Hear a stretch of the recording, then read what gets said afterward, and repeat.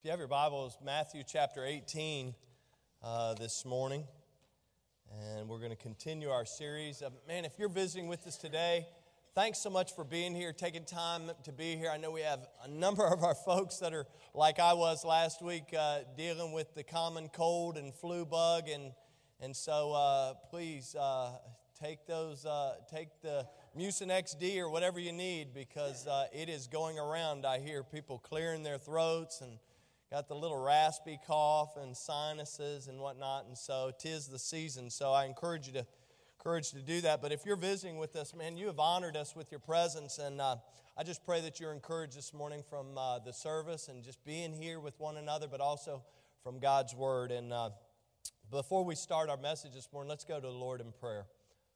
Father, we thank you for your love. We thank you for another day that we're able to come together as a church family, as a group of folks desiring to worship you and, God, all that you have done for us. And, Father, we thank you for the ability to be here. There's so many that are at home sick, recuperating, others that are traveling, and others who are just down with the common flu bug.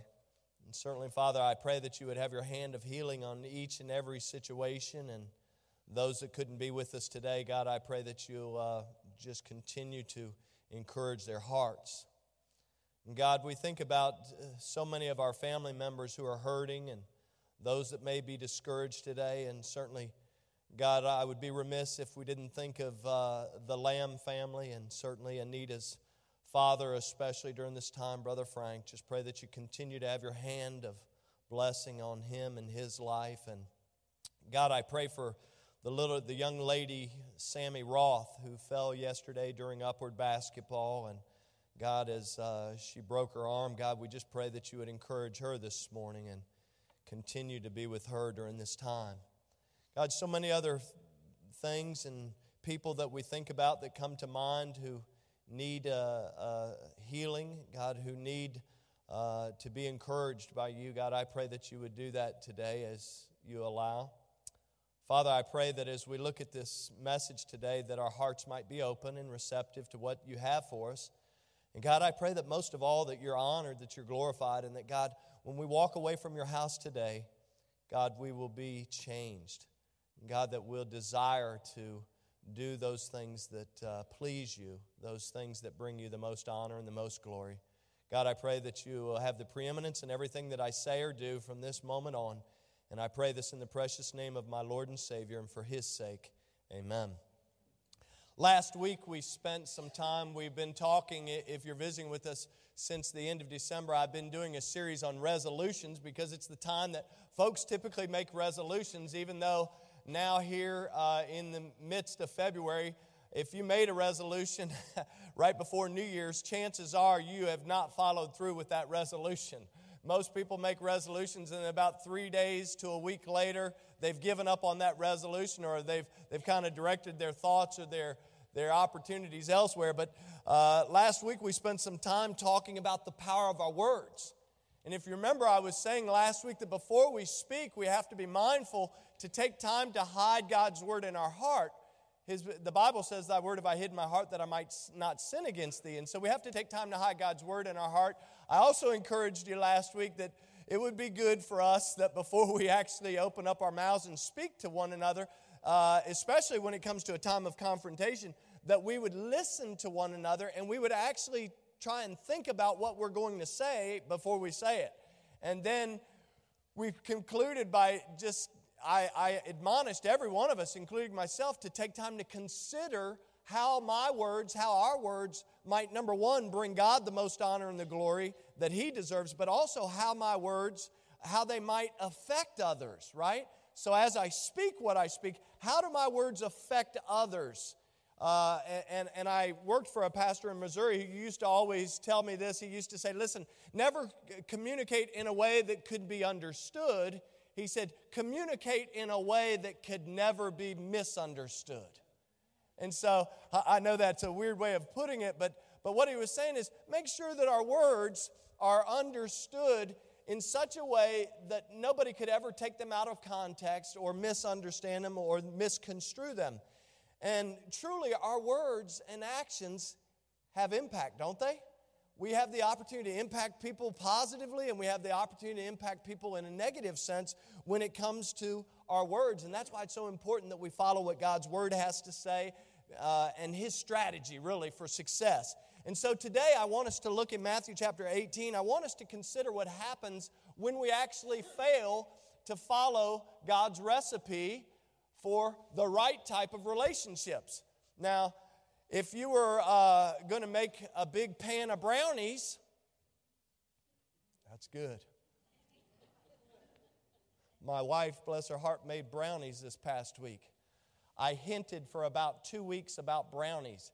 And then I walked in and I smelled brownies. It was the most amazing smell to walk in. But what I realized when I tasted that brownie is she made it the right way. God's Word has a lot to say to us.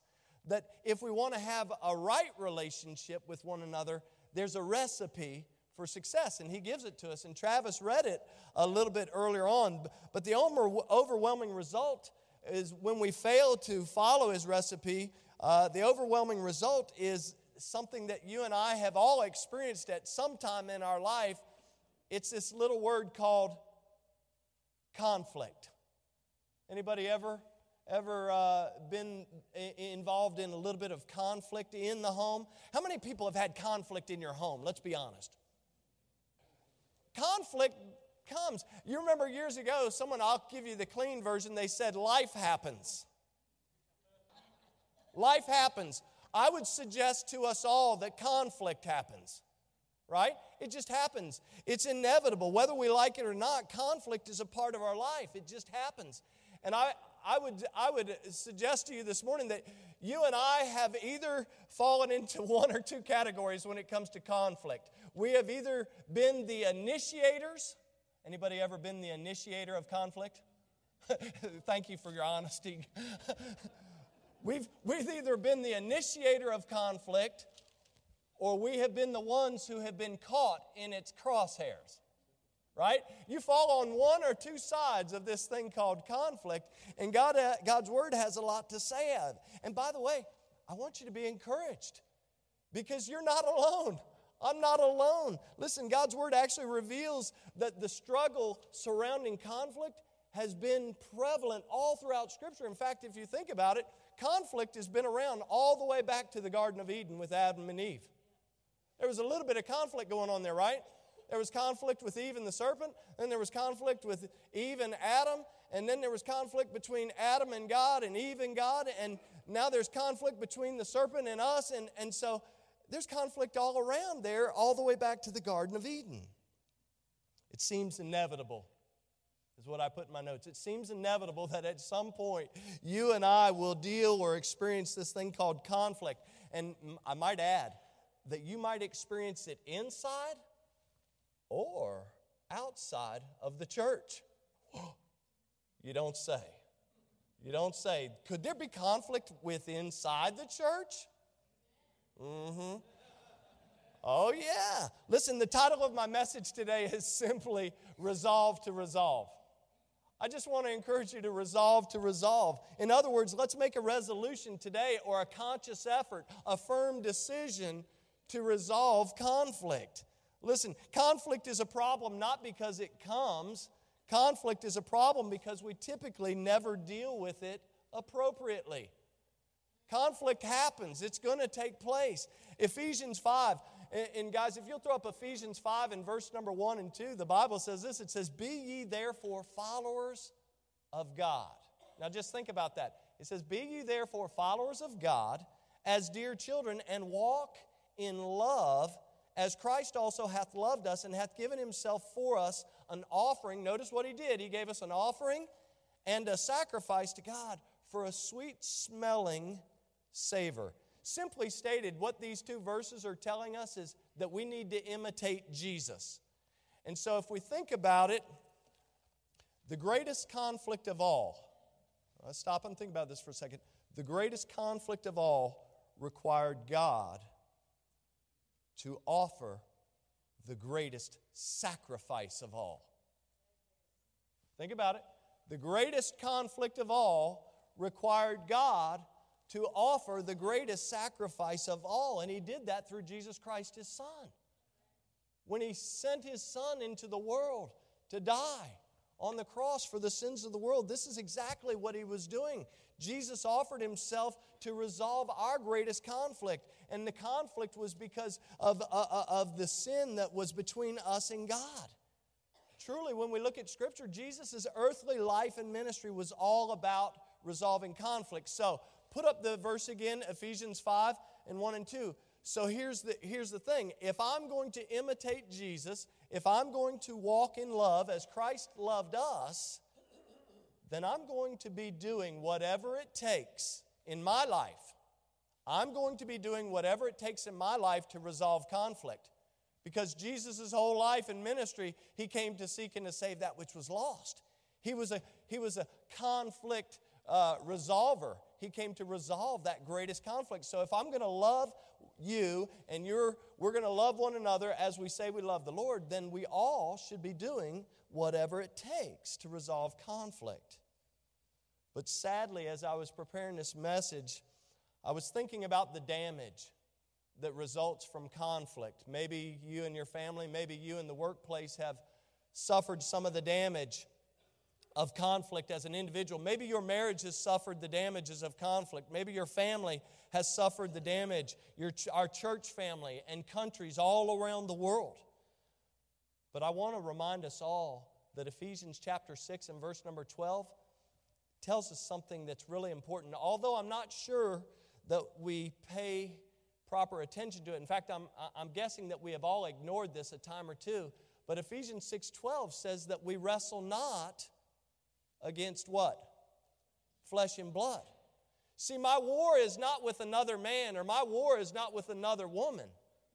Right? The Bible says, for we wrestle not against flesh or blood, but against principalities, against powers, against the rulers of darkness of this world. It actually goes on and says, against spiritual wickednesses in high places. Listen, 1 Peter 5:8 reminds us that our adversary, as a roaring lion, he walks about seeking whom he may devour. See, so when I couple that with the fact that I'm not to wrestle with flesh and blood, I'm not at war with you. We shouldn't be at war with one another, always having conflict between one another. Jesus gave a recipe that Travis read. I'm reminded that my battle is against spiritual wickednesses in high places. And the fact that the devil walks about seeking whom he may devour is incredibly important for us. Listen, and yet I'm also reminded that James chapter 4 verse 1 tells me that many of the wars and many of the fightings that exist among us, i.e. conflict, are the result of my own selfish lusts that war in my member. They war in my member. So unfortunately, most of the conflict that we face in our life, if we're really honest, is what I would call self-perpetuated. It's self-perpetuated.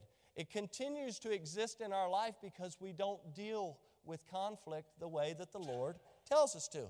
So some of you might be saying, well, what are some of the root causes of conflict? I mean, there's so much conflict that exists in the world today, but what are some of the root causes? Well, Scripture says a lot about it.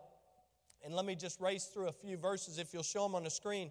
In Proverbs chapter 10, verse 12, the Bible says, hatred stirs up strife, but love covers sins. Proverbs 15:18, the Bible says, a wrathful man stirreth up strife. It's talking about stirring up conflict and contention. But he that is slow to anger appeaseth strife. He kind of reduces it.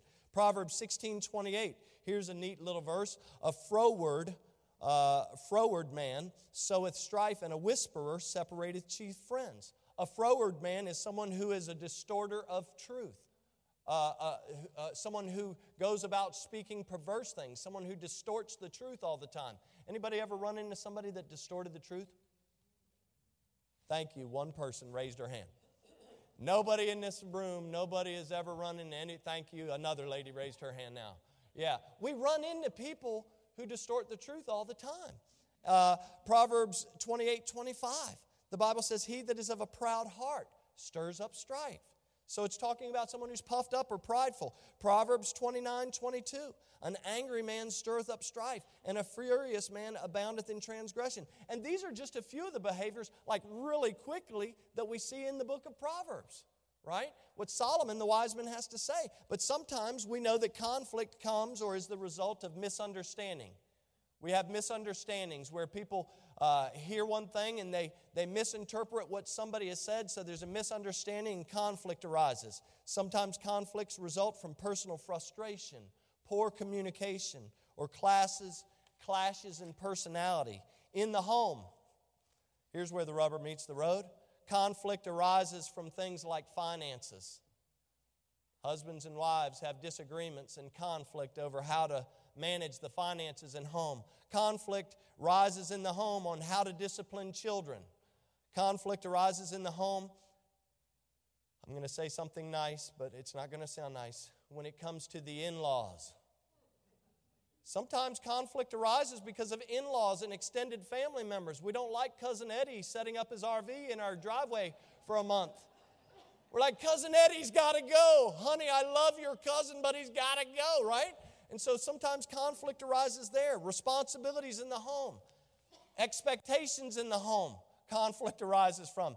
I remember when I first got married, I had a whole bunch of expectations that 28 years later I've realized are a bunch of just foolishness. Right? Now, my wife never had an expectation that was never filled. I have fulfilled all her expectations. Oh, man. Listen, conflict is just something that takes place. Oh, we have to be careful. But truthfully, I wrote in my notes that when we get down to the brass tacks of things, conflict is usually the result from something that you and I all struggle from. It's called selfishness. It's selfishness. We have conflict because we want it our way, right now, and, we want it when we want it, how we want it, and most of the time it's like right now. And so conflict arises. So the question is, what can we do? How do we go about, as I said on the title, resolve to resolve? How do we go about resolve to resolve? Well, I would suggest if you're a note taker, put these thoughts down. First of all, remind yourself that conflict happens. Number one, you need to remind yourself that conflict is just a part of life. It happens. Let's see what Jesus says about dealing with it. Travis read in Matthew chapter 18 in verse 15 and following. Look at what verse 15 of that passage says. Jesus says, moreover, if thy brother shall trespass against thee, go, he says, go and tell him his fault between thee and him alone, and if he hear thee, thou hast gained a brother. So in this instance, look at this verse. In this instance, a brother or sister has offended us or caused the conflict. So what you see from there, if thy brother shall trespass against thee. So the point Jesus is making is somebody, we have been caught in the crosshairs, so to speak, of conflict. It's coming at us. It's not something that we're perpetuating, but it's coming towards us. But notice, Jesus also says, you may be caught in its crosshairs, but he gives us some good news. In fact, back in Matthew chapter 5, when Jesus is giving his Sermon on the Mount, in Matthew chapter 5 and verse number 23 and 24, he actually speaks to the other side of the coin. So in Matthew chapter 18, he's speaking to you and I as if we're caught in its crosshairs. But in Matthew chapter 5, he speaks to us as if we are the initiators of conflict. Notice what he says. In verse 23, he says, therefore, if thou bring thy gift to the altar, and then there rememberest that thy brother hath aught with thee. Well, hold on. Why would thy brother have aught with thee? See, evidently we have been the initiators of conflict. And we know that our brother has aught with me. Notice what he says. He says, if thou rememberest that thy brother hath aught with thee, that means we knew that he's got somewhat against us. We know that there's a conflict that exists. Notice what Jesus says. He says, leave there thy gift before the altar. And he says, go thy way. What does he say? First, be reconciled. First be reconciled to thy brother. And then, he says, you come on back and offer thy gift. So again, there are instances of conflict woven all through Scripture, which Which is why I believe when you see conflict after conflict, you think of Abraham and Sodom, you think of Jacob and Esau and the children of Israel and the Gentiles and on, right? There's conflict weaved all through the Bible, which is why I think Jesus comes back to Matthew chapter 5 and Matthew chapter 18, and he says that you and I should do what it takes to resolve it. In fact, in Romans chapter 12, in verse number 17 and following, the Bible says this. It says, recompense, and that word recompense means reward or return. So, reward no man evil for evil. Provide things honest in the sight of all men. Verse number 18, he says, if it be possible, I bracket this in my scripture, as much as lieth within you, live peaceably with all men. He's talking about living in a way that is void or free from conflict. In Ephesians 4:26, the Bible says, be ye angry and sin not. Let not the sun go down upon your wrath. Giving another reference to dealing with our conflict. In Luke chapter 17, verse number 1, Jesus said unto his disciples, he says, it is impossible that the offense will come. What he was saying, I don't want to take that out of context because he's using it in a different light. But what it reminds us is that men and women are prone to sin against God and man. You and I, at some point, have and will most likely continue to sin against God and man. Now remember, we should not sin so that we could just absorb and call upon the grace of God for the forgiveness of sin. But the chances are that at some point we're going to give way to our so-called fleshly desires and fleshly lusts that war in our members, as the Bible says. And we will sin not only against God, but we'll sin against men, which brings conflict. And so it's just inevitable it's going to happen. And so for our discussion this morning, I just want us to recognize that the reality of conflict is that it will not cease to exist simply because I preach one message on it. It's not going to go away. We will walk out this door today, and I pray that you're encouraged and I pray that you're challenged. But you may walk out this door, and by the time you hit the car, you have conflict. By the way, has that ever happened to anybody? You leave church, you're like, oh, praise the Lord. You start singing, and then you get to the car. I hate you. What are you doing? What are you doing? And man, what a great afternoon we have. We pull out on Highway 29. And we're already angry with other people that are whizzing by in their cars. They cut me off, or whatever. Oh, listen, conflict is just a reality. I think about the Apostle Paul. One of the reasons, you may or may not remember this, but one of the reasons the Apostle Paul first wrote the church at Corinth was because the church was filled with divisions. It was filled with divisions. In fact, in chapter 11, verse number 18 of his first letter to the church at Corinth, he says, I hear that there be divisions among you. And he says, I partly believe it. He says, I partly believe it. Why? Because he had heard about it. He had heard that there were divisions among this church. You see, word spreads quickly. In fact, I said in our Bible study hour, I said, the only thing that spreads better than good news is bad news. And if there's conflict that's brewing within a church, guess what? Every church in town knows it. It's like, oh man, did you hear about such and such church? You hear about what's going on with that pastor? You hear about what's going on with the Sunday school leader of the young adults, right? We're quick to share bad news, but very slow. It's interesting to me. It's very slow to share good news. Conflict, it happens. I think about, you remember James, John, and their mother? They come to Jesus in Matthew chapter 20. And they want to, you guys are shaking your head. You're right, Brian. They want to sit on the right hand and the left hand of Jesus when he comes in his kingdom. And verse 24 of Matthew chapter 20 says that when the 10 heard it, when they heard it, they're moved with indignation against the two brethren. They weren't mad at their mom, but they were mad at them. They're like, they gave a pass to mom, but to James and John, they're mad at them. And so conflict arises in the craziest situations. You think about in the book of Philippians, Paul's writing to the church of Philippi in chapter 4 and verse number 2. Paul requests that Euodia and Syntyche, he says, I'm asking you to resolve your dispute. I'm asking you to resolve your quarrel. Whatever the disagreement, whatever the differences are, he asked them in chapter 4 and verse number 2, he asked them to be of the same mind in the Lord, because he knew that the dispute that was taking place between these two was having an effect on the church, which is why you say, is that really what was happening? Yes, because if you go back to chapter 2, Paul said that his desire was that the whole church be of the same mind. One mind, right? And he said, let this mind be in you, which was also in Christ Jesus.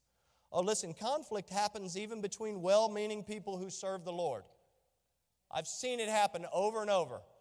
I'm leading this ministry, and this is my realm, and then somebody else is leading another ministry, and then they butt heads over something that is superficial and really doesn't amount to any big deal, but because they never deal with conflict correctly, it can have the opportunity and the ability to ruin a ministry. I think of the Apostle Paul. He's getting ready to go on his second missionary journey, right? And we look at that in Acts chapter 15, and he and his partner from the first missionary journey, a man by the name of Barnabas, they actually separate from one another because they have a disagreement, a conflict over one guy, John Mark. You see, John Mark had gone with them on the first missionary journey. And so Barnabas says, hey, let's take John Mark on this second trip. And Paul says, no, he's a quitter.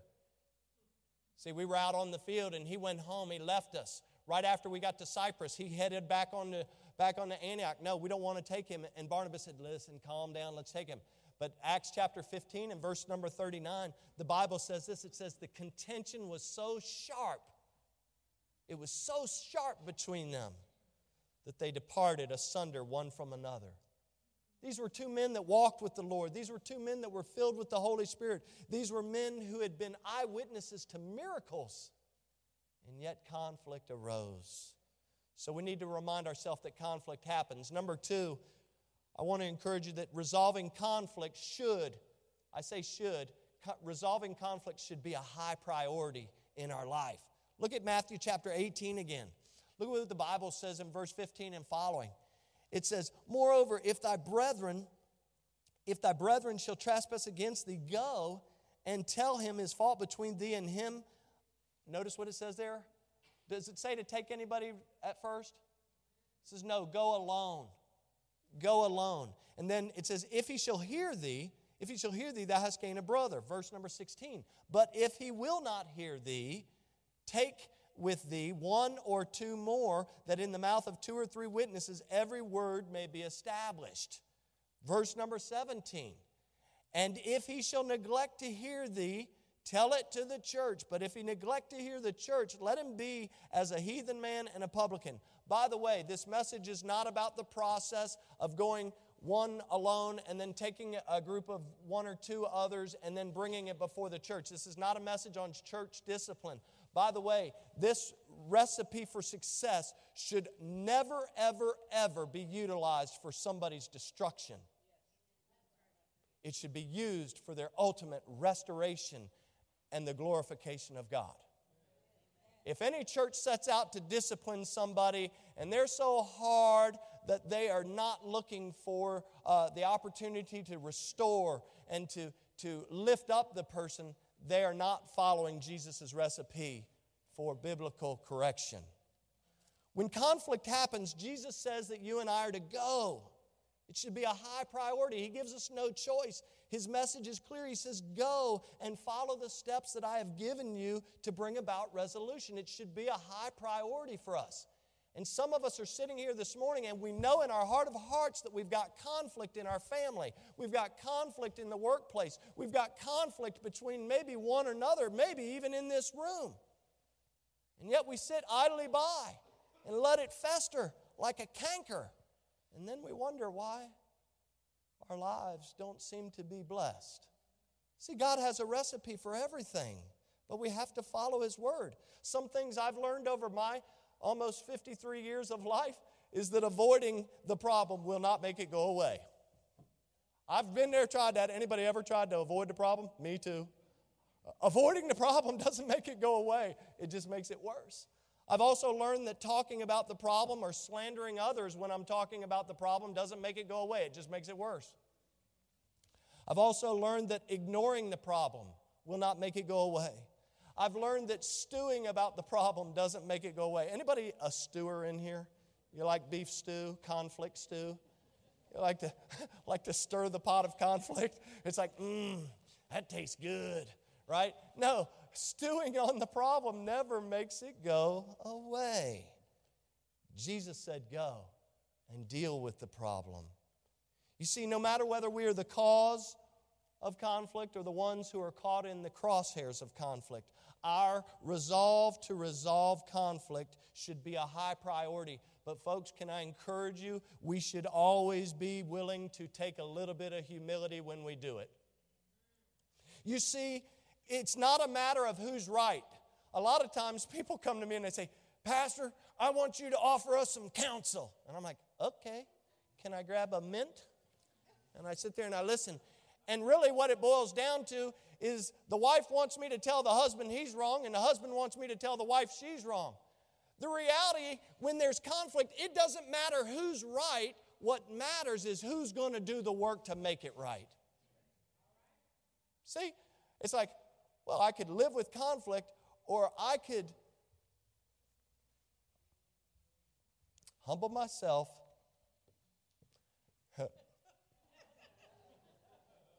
and come down to my wife. Now, I'm not resolving any conflict because I'm on good standing, I have you know.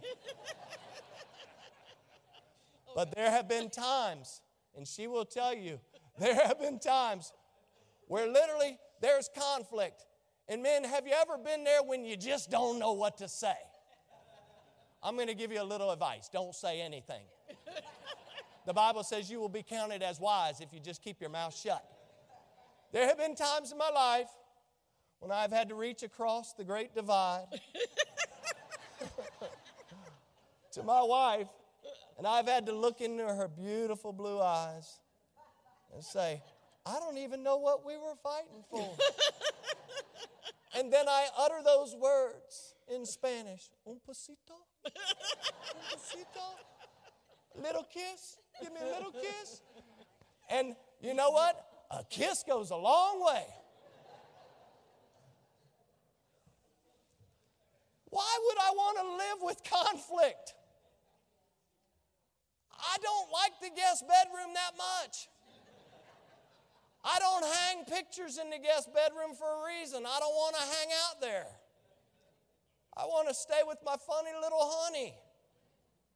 Conflict, listen, and you know what? The problem is, the devil, he loves us to be embroiled in conflict. He's like, look, I'm keeping the church down. You will not keep the church down because Jesus said he would build the church and the gates of hell will not prevail against his church. He can cause conflict. Guys, we can be the cause or we can be the initiators or caught in its hair. But back in Matthew chapter 5, I read you verse 23 and 24. But in verse number 25, Jesus gives another principle to consider when we seek to resolve our conflict. He says, agree with thy adversary quickly. Get her done. He says, get her done. In Ephesians 4:26, I already read it once. The Bible says, be ye angry and sin not. It says, don't let the sun go down upon your wrath. That means don't go to bed angry with your spouse. Don't go to bed angry, young person, with your mom or dad. Tell them you're sorry for crying out loud. If they're in the wrong, go to them and talk about it. But don't go to bed angry with one another, because in the morning you wake up and you're angrier than before. I don't go to bed angry. I've just made that decision. You say, have you ever gone to bed angry? Yes. And when I've woke up the next morning, I'm like, why did you do that? And so now, if there's any little bit of anger, if there's any little bit of conflict in my heart, whether it be between my wife and I or a kid and I try to resolve it. I just can't stand the thought of going to bed and there being conflict. Because guess what? And I do it more now because I'm getting older, right? This is why I don't try and leave the house without kissing my wife. Because I don't know, it might be the last time. And I don't want to be on some side of the road where some nut has run into me and gasping for my last breath and thinking I forgot to kiss my wife in the morning. I want her to know that I love her when I leave the house, and I want her to know that I love her when I come home. I want her to know that I love her when I lay down, and I want her to know that I love her when I get up. Conflict will destroy your marriage, will destroy your home. Jesus said we're to go and to make things right just as soon as we sense something is wrong. He said if you know your brother's got aught with you, then leave your gift and go and get it right. Don't write a letter. Do me a favor, don't write a letter, don't text it, don't tweet it, don't publish a Facebook message, don't send an email or a voicemail. Go face-to-face, one-on-one. That's exactly what Jesus said to do.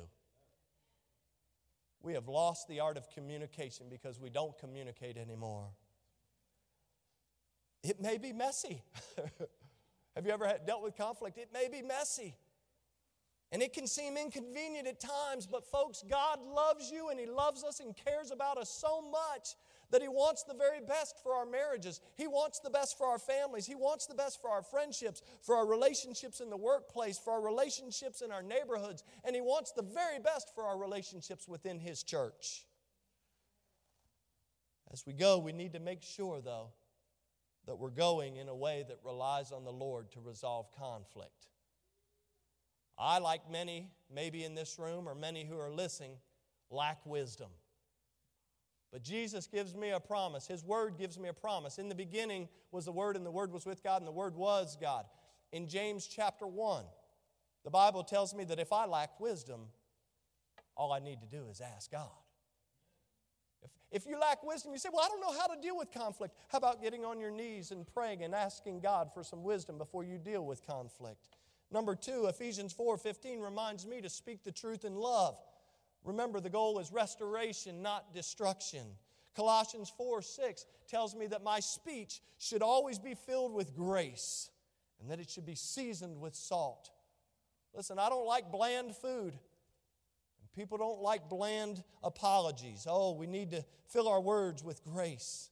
And the only way we do that is remembering Jesus Christ, who gives His amazing grace to us. Proverbs 12, again, Proverbs 12, or 10:12, the last part of it says that love covereth all sins. I was thinking about what the prophet Micah says in Micah chapter 6 and verse number 8. The Bible illustrates what the Lord requires for each and every one of us, truly. And it says this, it says, "O man, what is good and what doth the Lord require of thee?" Notice what Micah says. This is what the Lord requires. He requires us to do justly and to love mercy.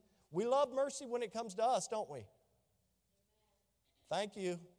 We love mercy when it comes to us, but we're not quick to show it to somebody else, which is why we have conflict. But the Bible says that we're to do justly and we're to love mercy and to walk humbly with our God. Someone has said this. Check this out. Someone said, judgment is what right requires, while mercy is what love requires. If you say you love somebody, oh, we need to be merciful with one another. May God help us to employ both judgment and mercy while we effectively walk according to His Word, His will, and His way to resolve conflict. And then finally, very briefly, I would just say this: resolving conflict yields heavenly approval. It yields heavenly approval. If you notice back in Matthew chapter 18, in verse number 18 and following, the Bible says, "Verily I say unto you," this is Jesus speaking, He says, "whatsoever ye shall bind on earth shall be bound in heaven, and whatsoever you shall loose on earth shall be loosed in heaven. Again I say unto you that if two of you shall agree on earth as touching anything that they shall ask," referencing prayer, that they're praying together. Now this group with conflict has prayed together. "It shall be done for them of my Father which is in heaven. For where 2 or 3 are gathered together in my name, there am I in the midst of them." You see, when we deal with conflict according to the Lord's way, it's clear to me that heaven responds. When we do things the way God tells us to do them, heaven responds. And when heaven responds, I put in my notes, nothing is impossible. You know, when heaven responds, love is possible. When heaven responds, forgiveness is possible. When heaven responds, restoration is possible. When heaven responds, resolutions are possible. And when heaven responds, you and I can be sure that we have heaven's approval. And so I would just close the message by saying this. If we know that God wants us to resolve conflict, we know it should be a high priority, and we know that heaven approves when we do things according to God's way. If you're here this morning in this room, or you're listening online, and you would say to me, you know what, Pastor Greg, I have a relationship with God through Jesus Christ my Lord, then I would encourage you, my admonishment, my encouragement back to you would be, make the resolution today to resolve any area of conflict you have. And I would say do it today. You say, well, I can't go. You told me to make it face-to-face. We have a little thing called FaceTime these days. And I'll let you borrow my computer. You say, I don't have a laptop. I don't have an iPad. I don't have an iPad, you know. I don't FaceTime on those things. But if you need to get in touch with somebody who is miles and miles apart, and you need to resolve conflict, I want to encourage you to do it today. You say, why the pressure sail to do it today? Because we're not guaranteed tomorrow. We're not guaranteed tomorrow. God, help us to take the opportunities that we have today to resolve conflict. It's been said that you cannot stay right with God unless you keep right with others. You cannot stay right with God unless you keep right with others. And so if you have a relationship with Jesus, I want to encourage you, take care of any area of conflict you have today. But if you're here in this room or you're listening online, and you would be honest and you would say, Pastor, I do not have a relationship as of yet with Jesus Christ. I've never asked the Lord to forgive me. I've never asked Him to come into my life and to save me. And so I don't have that relationship with you. And I hear what you're saying about conflict resolution and all these things. Here's what I would encourage you to do today. I would say, if that's you, then I beg you to, by faith, trust Christ for the forgiveness of your sins and to ask Him to come into your life today. You say, well, why would you say that? It goes back to something I said at the beginning of the message. When I said that our greatest conflict, the greatest conflict in the world, is not my conflict with another man or a woman. The greatest conflict that I have in the world is the conflict that I have because of my sin with God. And until that conflict is rectified through the blood of Jesus Christ, I will always have conflict. And so I would just say, why not trust Him today? In fact, Acts chapter 4 and verse number 12, the Bible says, neither is there salvation in any other. This is speaking of Jesus. Neither is there salvation in any other, for there is none other name under heaven given among men whereby we must be saved. I look over Paul's letter to Timothy, the first letter to Timothy in chapter 2, verse number 5 and 6. The Bible says, for there is one God and one mediator between God and man, the man Christ Jesus, who gave Himself a ransom for all to be testified in due time. Folks, I got some news for you. Being a Baptist or coming to a Baptist church will not resolve your greatest conflict. How dare you say that? Well, it's biblical. Being a Methodist, being a Presbyterian, calling yourself a Catholic or Episcopalian or whatever label or whatever denomination you want to adhere to your name will not resolve the greatest conflict that we ever have. Only Jesus can resolve our greatest conflict. He is the way, He is the truth, and He is the life. He does that when you and I place our trust and our faith in Him. By the way, God's Word actually reminds me that there's nothing I can do to merit His forgiveness. There's nothing I could do. You say, well, it seems like you're living a pretty good life. Guess what? That still doesn't make me worthy of His forgiveness. In Romans chapter 3, the Bible says, there's none righteous, no, not one. Romans 3:10. It says there's none that are righteous. Not even me, not you. None of us can earn His forgiveness. The Bible says in verse 23 of that same chapter that all have sinned and come short of the glory of God. In 3 chapters later, in chapter 6 and 23, it says, for the wages of sin is death, but the gift of God is eternal life through Jesus Christ our Lord. You say, what is all this about? It's about the fact that if we still have the greatest conflict of all between us and God, why not trust Christ today? See, there's nothing I can do to earn His forgiveness.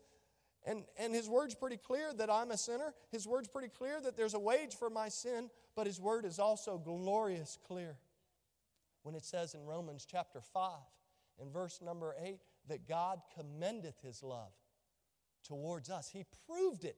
He actually proved His love towards us in that while I was still a sinner, Christ died for me, and He died for you. The Bible tells us in Romans chapter 10 and verse number 9 and 10 that if thou shalt confess with thy mouth the Lord Jesus and shalt believe in thy heart that God hath raised Him from the dead, good news, thou shalt be saved.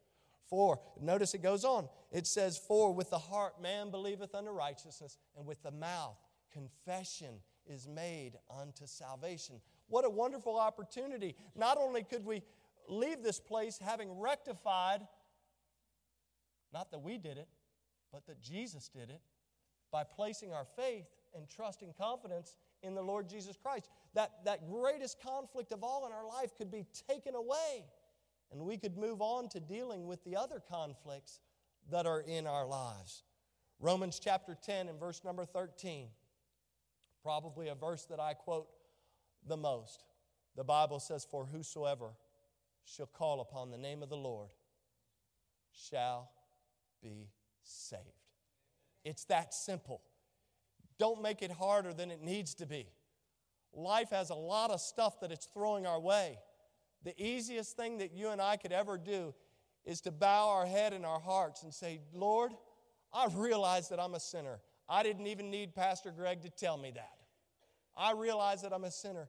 And Lord, I may not understand it all, but Lord, I'm asking you to come into my heart and into my life today. I'm asking you to forgive me of my sin and to become the Savior of my life. And you know what? The Bible says that if we'll call out on the name of the Lord, that's exactly what He'll do. And that conflict will be resolved. And so I encourage you, if you know Jesus, if you have a relationship with Jesus, take the steps necessary. Resolve to resolve. Resolve to resolve your conflict with one another.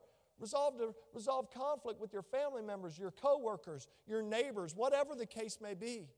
But if you're here today and you don't know Jesus, the message is still applicable to you. Resolve to resolve the greatest conflict that you and I, the only way it can be resolved is when we place our faith in Christ. The choice is up to us. Whatever your need is today, I pray that you'll do business with the Lord. Thank you so much for listening. If you'd like more information about our ministry, check out our website at battlefieldbaptist.org or follow us on Facebook and Instagram. We'll see you next time.